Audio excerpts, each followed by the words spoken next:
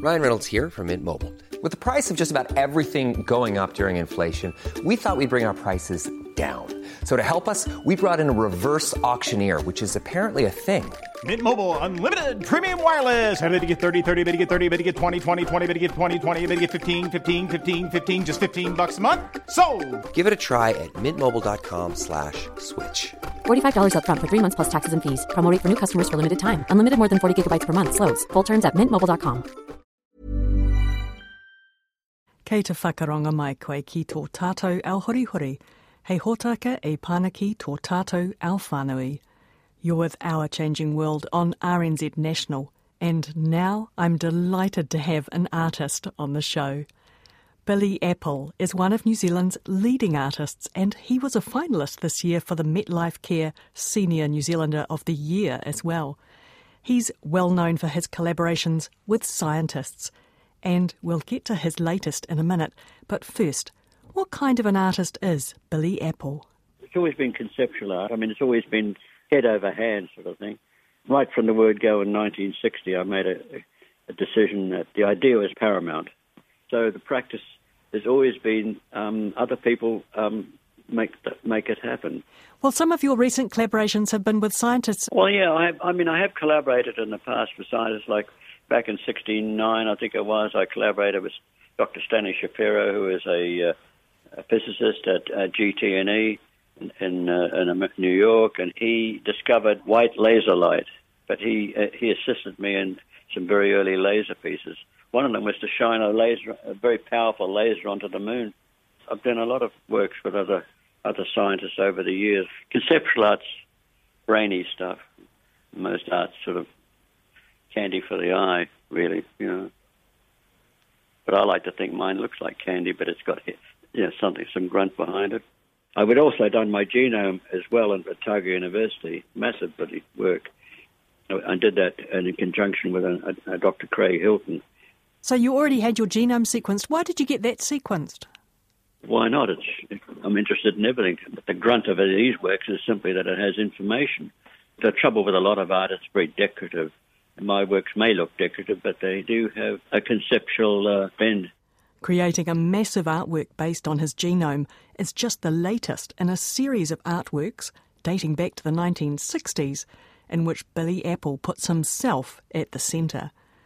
One of the early results was a series of artworks produced in the early 1970s called excretory wipings.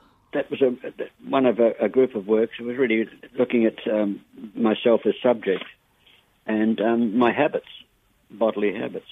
Every day I diaried my toilet activities and my nose-blowing activities. Quite a lot of scientific precision in this then, dating things, timing things. Yeah, but conceptual art was a bit like that. I mean, one is very careful about proportions or measurements or time. Time is always take a look at the time when something happens, and the date, always the date and time. Mm. So you ended up with all of these bodily excretions in a way, including from every time you wiped your bottom. Yep. You exhibited all that work? I did in 1970.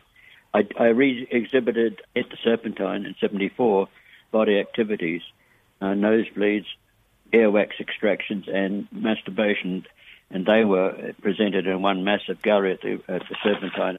And you kept all of these artworks? Yes, I still have them all. They're works. I mean, some people do drawings. I blew my nose.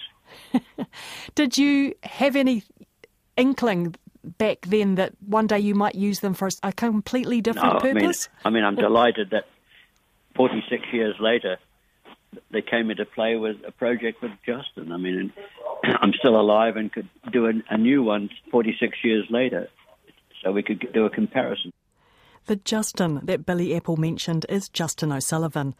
Justin's a microbiologist at the University of Auckland and the Liggins Institute. He has a strong interest in genetics and he enjoys a good collaboration. It's a really interesting project because we got introduced to Billy through the Maurice Wilkins Centre, and Billy went to the Maurice Wilkins Centre because he's been doing these art-science collaborations for quite a while. And he went there and he was talking to Peter Shepherd and that, and he said, I've got these toilet tissues from this excretory wipes exhibition that he did in the 70s, and he's got these samples. Is there anything we can do with them? And so We said, sure, but as you do, we can sequence them.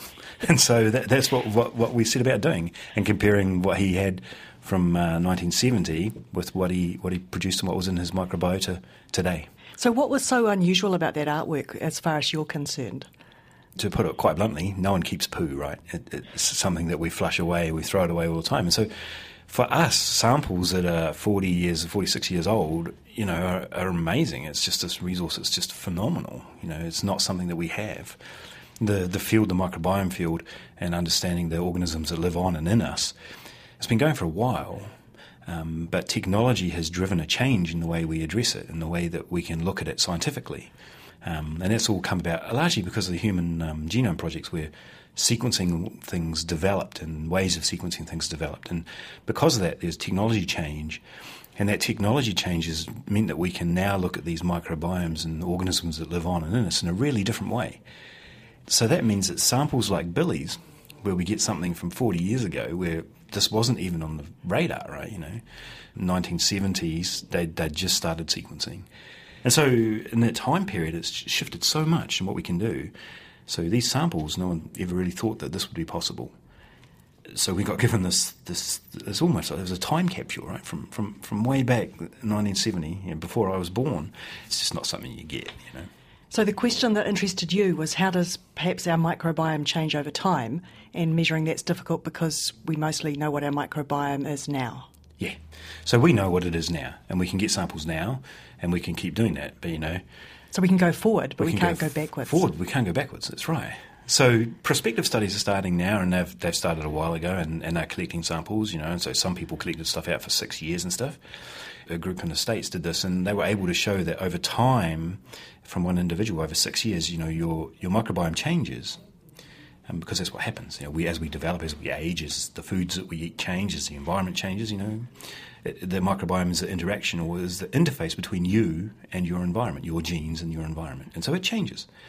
For us, the question was, over this huge period of your life, 46 years of your life and of Billy's life, is it possible that his microbiome still stays the same, that there are some organisms that he keeps because it's necessary for him to have them, because his genome, his genes, actually select for some organisms? And so his samples gave us that opportunity to do that, to look at that, because Billy had also, through work that he had done with Craig Hilton and Peter Sy and other people, actually sequenced his genome as well. So we had this genome sequence, and we had his poo, and it was fantastic, yeah. So sample A 46 years ago, sample B now. What sort of changes did you see? Did you see changes? Oh yeah, changes. So there are changes, definitely changes. So, but the key thing there wasn't the changes that occurred, because unfortunately we can't link those changes to any changes in his diet or anything, because it's such a long period. And we know that diet, antibiotics, everything changes things. But what we did see was that 46% of the bacteria that were present in his 2016 sample were actually present in his 1970 sample. So he retained a group of organisms, and they stayed, and the same ones were there. So that's nearly half of his microbiome was the same. Yeah, so nearly half of it was the same. And it's awesome, right? Because when we looked at his genome sequence as well, there was a paper came out from some Dutch group last year, and they showed that there were certain genes, and they correlated with the presence or absence of certain bacteria. And so with Billy, we were actually able to show that he had some of these variants, these genetic variants, these changes in his genome, and he had the presence or absence of that bacteria that this other paper showed as well. And that was cool, and that was in both samples way back in 1970 and 2016. So if it was absent in both, and if it was present in both. It was awesome. It was really cool, yeah. But you've got no reason to believe that Billy isn't, in a sense, quite an average person, so you and I both might have reasonably significant amounts of our microbiome that have been with us for a very long time. Yeah, because the microbiome is not separate from you. You really are just this walking ecosystem, right? So what interests Billy Apple about the difference in his microbiome from when he was 35 years old to when he was 80? The same things are there, but different proportions. I'd like some respect for these projects. That's the problem when it's an artist. It's all sort of always treated as though it's some sort of bloody joke thing, but in fact, this is a deadly serious project, and I think the findings of what Justin and the team found are incredible, really. I mean, a real world first. And I'm just so thrilled to be invited to be involved with it. I mean, it's breathtaking. So if much of our microbiota sticks around for much of our life, when do we get populated with it? Oh, so there's some debate about when we get populated by our microbiomes, right? It's actually a really interesting question. And the obvious thing, when we think about it, is that when you pass through the birth canal or you're taken out through C-section, you get populated as soon as you're exposed to those environments. But the reality of it might not be quite that simple, in that there are studies that show very clearly that you're able to isolate bacterial DNA from meconium. And so meconium is that first black tarry poo that they pass, And in there's actually bacterial DNA. So we can detect that in that meconium now. And babies, when they're actually in the womb, they swallow amniotic fluid. So they start swallowing fluid, and they swallow quite a lot of fluid quite early on. So it's actually possible that they're populated when they're in the womb. But the question is whether it's an actual live colonisation or whether they're just exposed to bacterial DNA or bits of bacteria, Going back to Billy Apple, if what you're saying about Billy Apple, he's got some genes which determine whether or not he's got some bacteria. So there's quite a strong genetic component to this, and is that overlaid with an environmental component in terms of what comes and goes in your microbiome? Yeah, so look, it's easy to think that the microbiome is something that's imposed on us, that we pick it up. That's always the terminology that's used is, you pick up your microbiome, you inherit your microbiome, you get it from the surfaces, you get it from your pets, you get it from, everywhere, right? And to an extent, I think that's true, you do. It's clear that we do. But there is a genetic component to it where you have genes, and those genes are basically, they seem to be linked to the selection of some bacteria. And so how that works exactly, I'm not really sure, but there is clear evidence that that's happening. And so it's not simply that this is imposed on us, but it's that we have this acting as an interface between our genes and our environment, perhaps. Billy Apple is one of the co-authors of the scientific paper that was published with the results of this study. Of course, he also responded in his own way with an artwork that he presented to the Liggins Institute. On the left-hand side are two samples, pieces of used toilet paper with faecal samples from Billy. They are timed and dated, one from 1970 and one from 2016. On the right-hand side of the artwork are two colourful bar graphs showing the identity and proportions of microbes present in his gut at the different times. The artwork is called N equals 1. As it says, N equals 1, there's nobody else. And the question is, why is there somebody in the first place? It was done as an artwork, and I kept the results. People don't keep samples like that unless you're a nutter. But I'm an artist. I mean, there's lots of other works I've done where I keep samples of different things as well. Always to do with myself. Otherwise, why would you keep them? It's just information. I'm doing works about my eyesight now to do with my 2300 vision.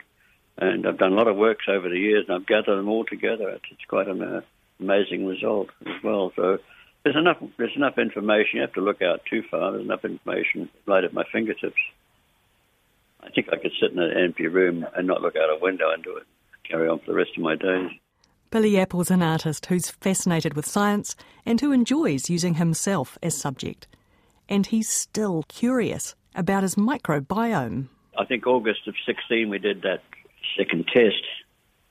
But since then, in May last year, I had to go to hospital because of my gallbladder became septic, and eventually it was removed. And it was a big mess, so I've said to Justin that we should redo the thing, and which he's agreed to do, and see whether or not, with the septic gallbladder removed, whether it's changed anything. Thanks, Billy. That was artist Billy Apple, and we also heard from Justin O'Sullivan at the Liggins Institute and the University of Auckland. And you can find a photo of the artwork N equals 1 and a link to the scientific paper at our webpage, rnz.co.nz/Our Changing World. I'm Alison Ballance, and this Our Changing World podcast first aired on RNZ National on the 5th of April 2018. You can find us online at rnz.co.nz/Our Changing World on the RNZ app, or subscribe to us wherever you get your podcasts from, including Apple Podcasts, Spotify, Stitcher and Radio Public. Please rate and review us. These help other people find us, and we'd just like to share our podcasts with more ears. There are plenty of other RNZ podcasts to check out as well. If you have kids and need some ideas on coping with them, then Catherine Ryan's regular parenting segment on 9 to Noon is now a podcast called It Takes a Village. If you'd like to get in touch with us, we're on Twitter and Facebook as RNZ Science. Look forward to hanging out with you there. Bye for now. Hei kona mai.